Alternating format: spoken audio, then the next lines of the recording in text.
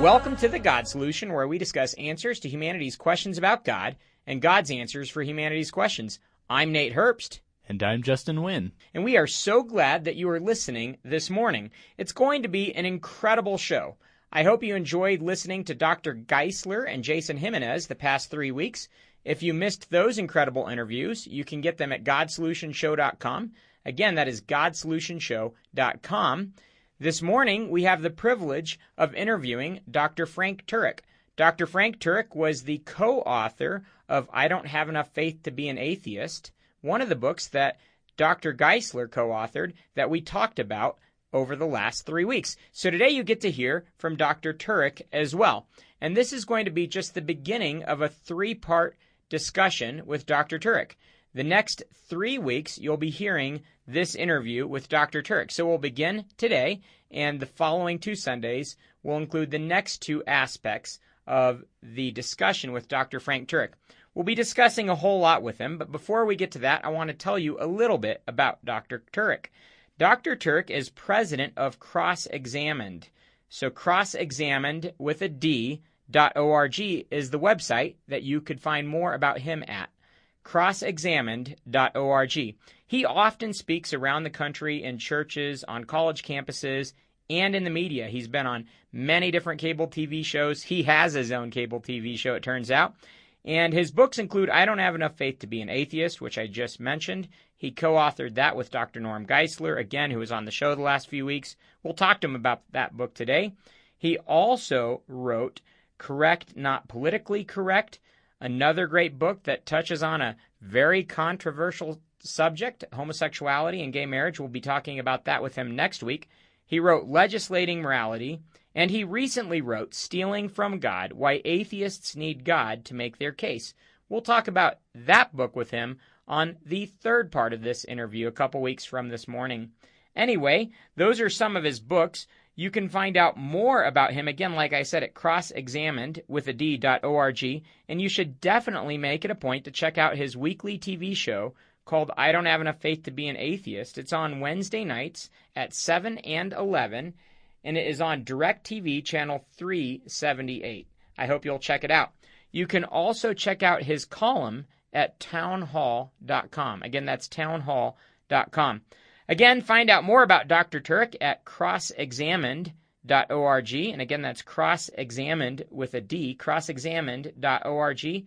And definitely go to amazon.com or wherever you buy books and check out some of his books. Well, like I said, today we're going to be talking to him about I Don't Have Enough Faith to Be an Atheist, one of his books, one of the books that he co-authored with Dr. Geisler. And we'll be getting into a whole lot from that book this morning. I hope you enjoy this first part of the interview with Dr. Turek. Welcome to The God Solution, Dr. Turek. Hey, thanks for having me on. How did you come to faith in Jesus Christ?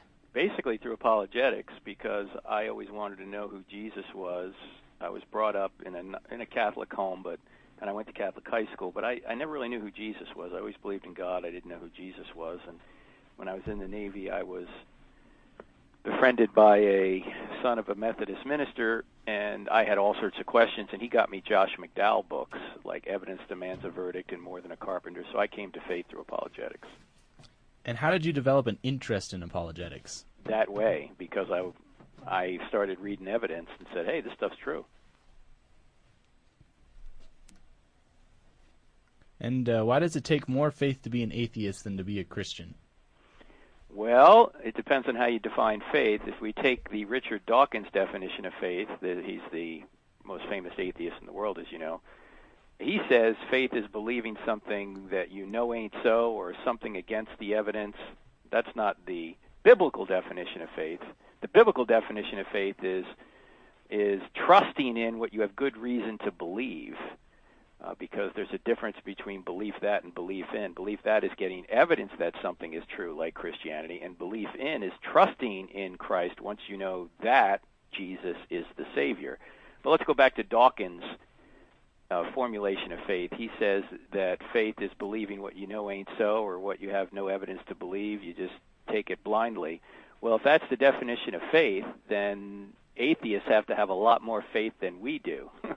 Because there's a lot of evidence that Christianity is true, And there's very little evidence. In fact, I argue really none that atheism is true or that there is no God, because, as I argue in my new book, Stealing from God, Why Atheists Need God to Make Their Case, any argument an atheist makes against God presupposes that God exists.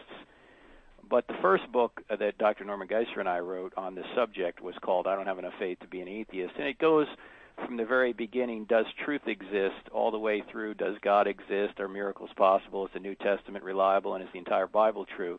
It goes in a sequential order to show the evidence that Christianity is true. So a lot of times I say on this show and other areas that we all have to live by faith. In fact, marriage is a great example. I live daily by faith, trusting that my wife isn't cheating on me. But you have good reason, though, to believe that. Exactly. I have good reason to believe that. Mm-hmm. And most people live daily with similar convictions and similar trust based on good reason. We can't prove those things necessarily. And I think it's always a good illustration, and it's a good way to bring people back to this reality that every day we live by faith in so many different areas. And when we come to Christ, we follow the evidence where it leads, and we have a great reason to take a confident step, trusting Him because of the evidence. That's right. It's trust in light of the evidence. It's not trust in spite of the evidence. And the atheists misunderstand faith. In the Bible, the word really means trust. So after you know that God exists, then trust in Him for your salvation. It doesn't mean blindly going and, despite every piece of evidence to the contrary, saying it's true. As you know, the Bible over and over again says to get evidence, to always have a reason for the hope that you have, to love the Lord your God with all your heart, soul, and mind. Come, let us reason together, demolish arguments, and take every thought captive to Christ. So, yeah, they don't understand what faith means, but they have to have a lot more faith to believe that everything's made of molecules, just materialism, than to believe that there really is a God out there who established the immaterial realities we all use to know anything. And atheism, this is kind of a little bit off topic, but atheism, I've always said, is kind of an argument from ignorance. So they're not presenting evidence for atheism. Their whole argument rests on the theist or the Christian not having any evidence, which, of course, you have shown in your books and many others as well. That's just not the case. Right. Well, most atheists today they don't just lack a belief in God, as they try and say. They have a positive belief in materialism. They think everything's made of molecules and there is no immaterial realm.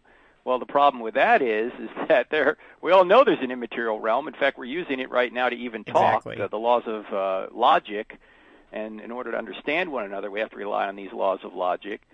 We have to rely on the fact that we have a mind and not just a brain, because if we're just a brain, as the atheists say, if every thought we have is the result of a previous natural cause over which we have no control, then we have no reason to believe anything we think, including the thought that atheism is true.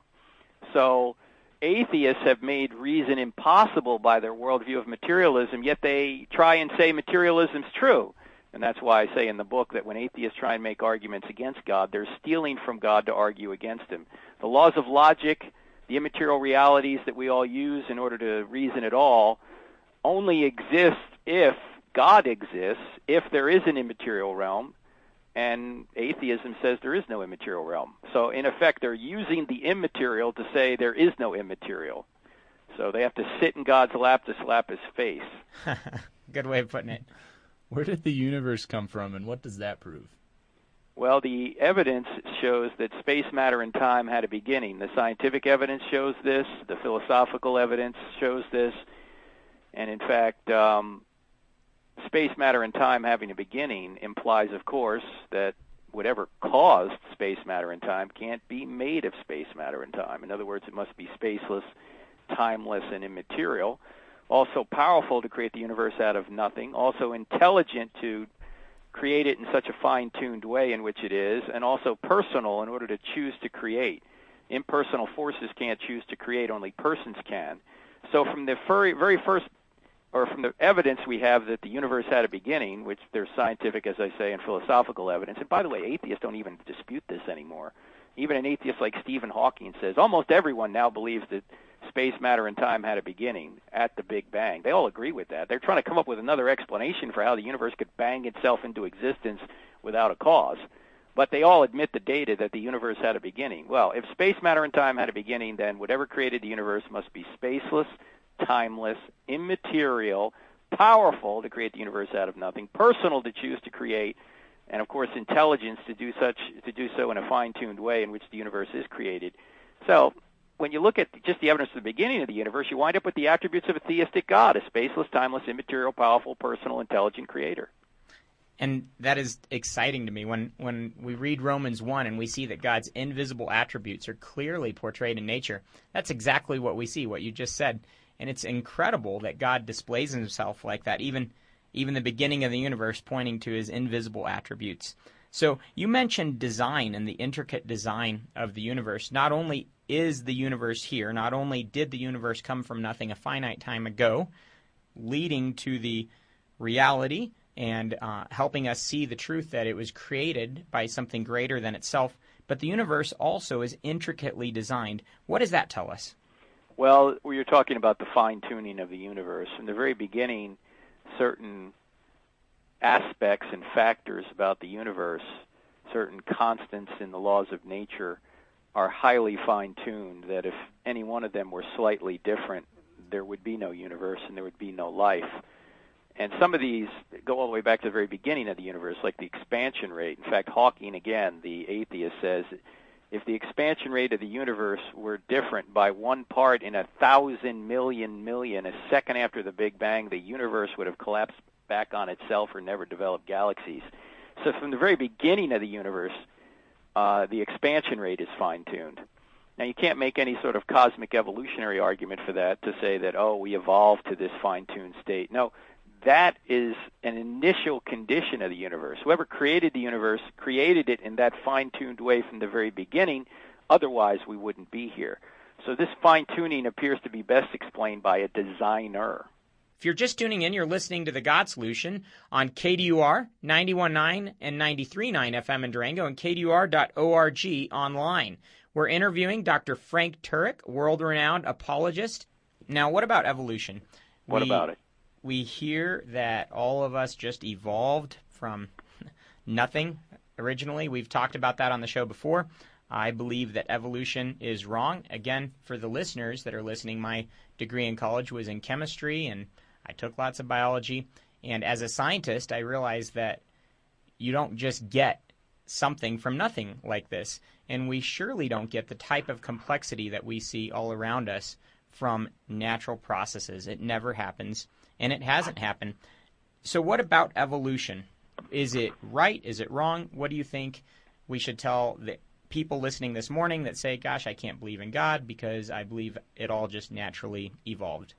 Well, first of all, you need to define what you mean by evolution. I mean, when somebody says you believe in evolution, you ought to say, well, what do you mean by evolution? Do you mean change over time? Count me in. Do you mean microevolution, adaptation within species? Count me in. We observe that.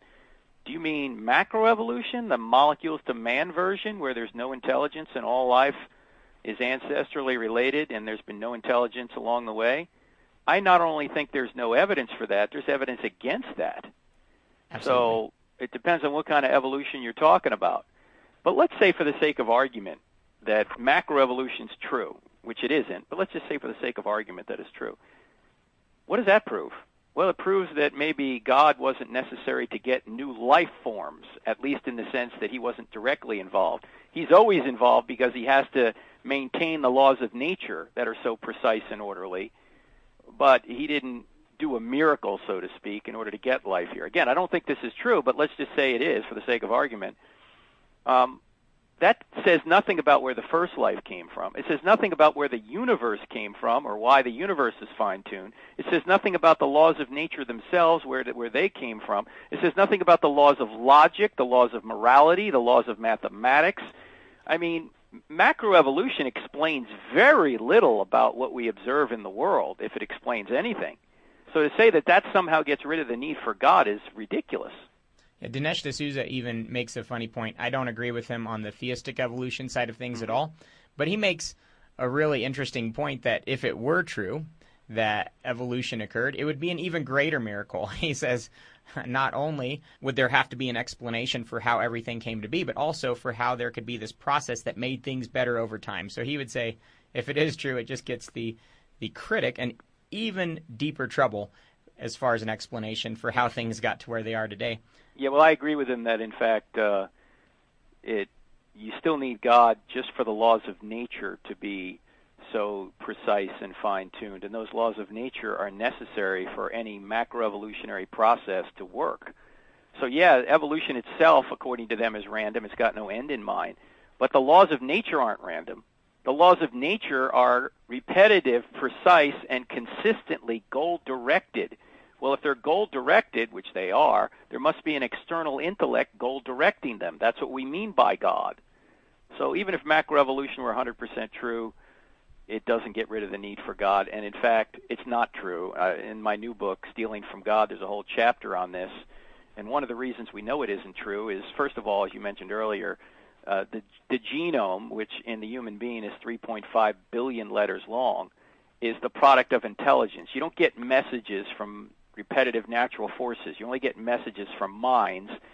And a message 3.5 billion letters long requires intelligence. Just like if you're walking along the beach and you see in the sand, John loves Mary, you don't assume the waves did that or crabs came out of the water and made that message. You go, that's the product of intelligence, even a short message like that. Well, if a message that long requires intelligence, certainly a message 3.5 billion letters long requires intelligence. And by the way, this is not a God of the gaps argument. We're not arguing from a gap in our knowledge. We're not arguing from what we don't know. We're arguing from what we do know. We do know that messages only come from minds and they don't come from natural laws. So when we see a message, we always infer a mind. Secondly, if you were to take this DNA and try and mutate it, which is what natural selection is supposed to do, you will never get a new body plan, which is what you need for macroevolutionary change. Why? Because DNA alone does not govern body plans or is not sufficient to change body plans. You need another form of information called epigenetic information. And we talk about this in Chapter 3 of the book, Stealing from God. Epigenetic information is the structure of the cell and the tissues and the body. That's not dictated or that's not determined necessarily by DNA. It's another type of information that isn't alterable by any sort of mutation. So it's not a code, it's just information that isn't mutatable. So you can mutate DNA from now till the end of time. You'll never get a new body plan. It's analogous to saying, well, you've got a blueprint to build a house, and that's the information right there on your blueprint. You may have writing that tells you how to build a house and all this. Well, you can mutate the writing all day long. You'll never get a house without lumber and nails and cement and all those structural things you need to build it. You can't get a house by just mutating the plans to build a house. You actually need the structure. Same thing is true in the cell. You can't just mutate the instructions of the cell. You need the structure itself. If I'm not mistaken, every phylum that's present today was present at the Cambrian explosion, which is exactly what you're saying. We don't see new body parts arising. What is in each of these major body systems and parts is something that is a product of design, not just chances.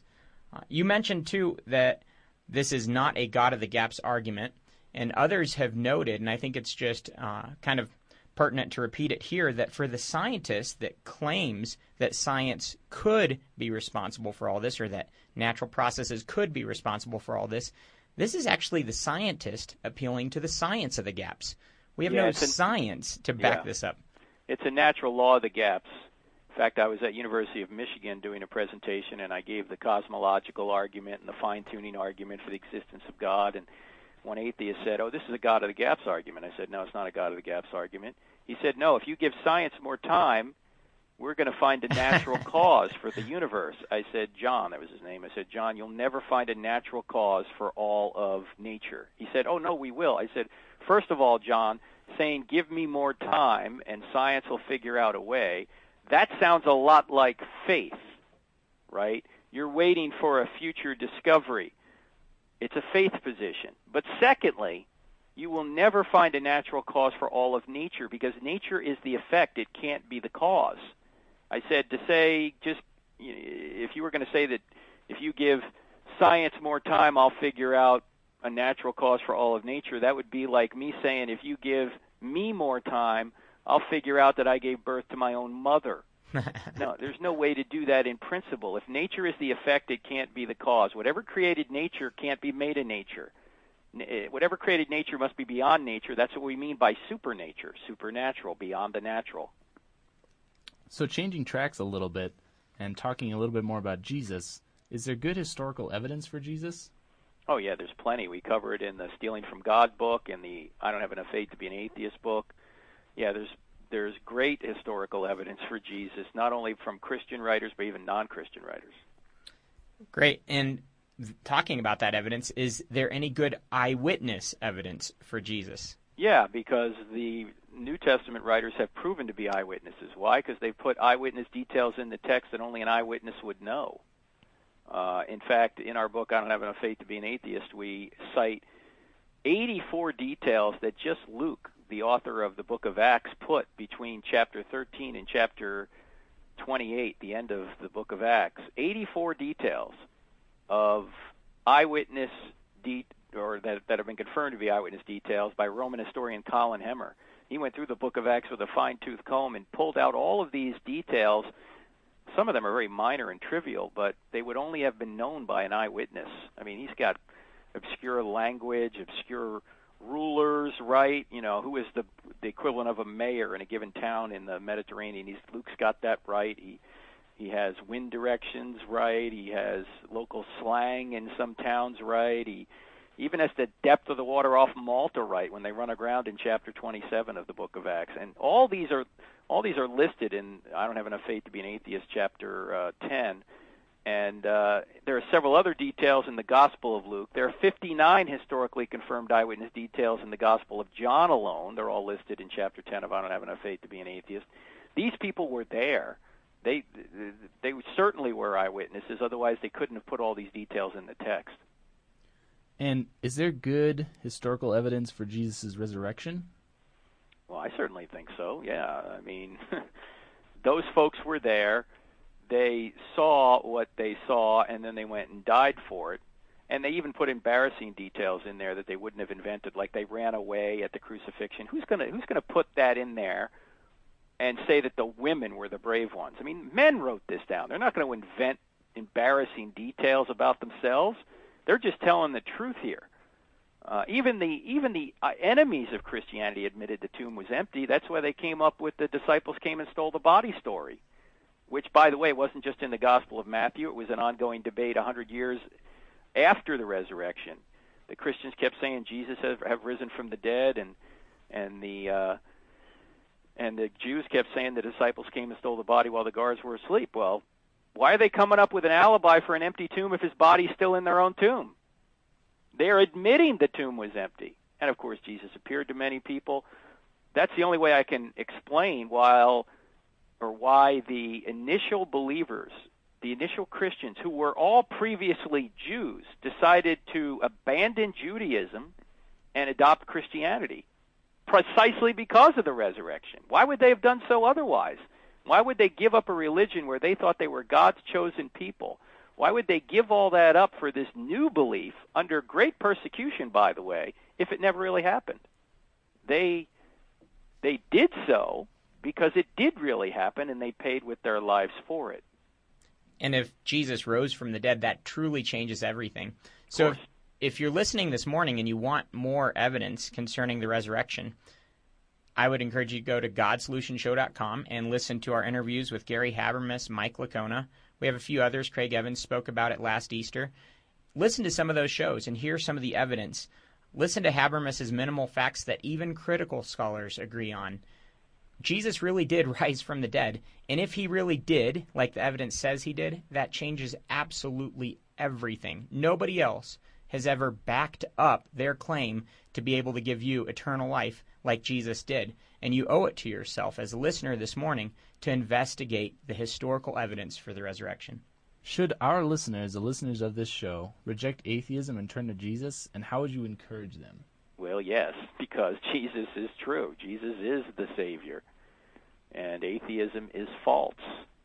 In fact, as soon as you try and make an argument for atheism, materialistic atheism, you're using immaterial realities that only exist if God exists, so you're stealing from God to argue against them. Look, atheism is not only false, it offers nobody anything.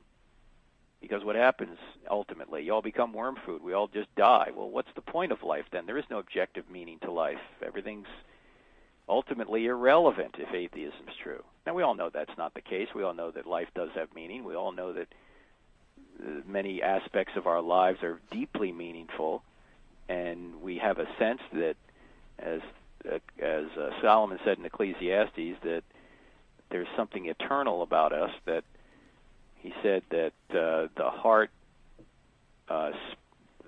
is fixed on eternity. I'm trying to think of the exact quote in my mind right now, but he basically, it says, the Lord has put eternity on our hearts. I mean, we know there's something more to this life than just you live 70 years and then you die. Atheism says, oh no, you just die and that's it. And Christianity, of course, says, no, there's real meaning. You're here to know God and to make him known, and he can save you from your sins. That's the story of Jesus. He saves us because he lives the perfect life in our place, and his perfect life covers our sins. Well, that concludes the first part of our interview with Dr. Frank Turek. I hope you enjoyed it as we discussed his book, I Don't Have Enough Faith to Be an Atheist, and some of the issues that he dealt with in that book. Again, you can get this interview at GodSolutionShow.com, and please tune in next Sunday and the Sunday after that for the following two parts of our interview with Dr. Turek. Again, find out more about Dr. Turek at crossexamined.org. Again, that's crossexamined with a D.org, crossexamined.org. And tune in over the next 2 weeks for the second and third parts of our interview. Well, all the evidence that we heard this morning comes to an important conclusion. The reality is that Jesus really is who he says he is. The evidence tells us that is the case.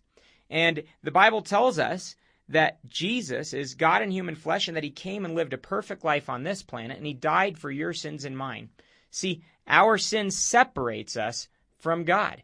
The Bible says that you are sinful and that your sinfulness and your selfishness separate you from a perfect and loving God who's loved you eternally. The reality is that left like that, we'd be in serious trouble. We'd be separated from him for all of eternity. Thankfully, God came. He lived a perfect life that I could never live, and he died the death that I deserved on the cross. The Bible tells us he literally nailed the record that was against us to the cross.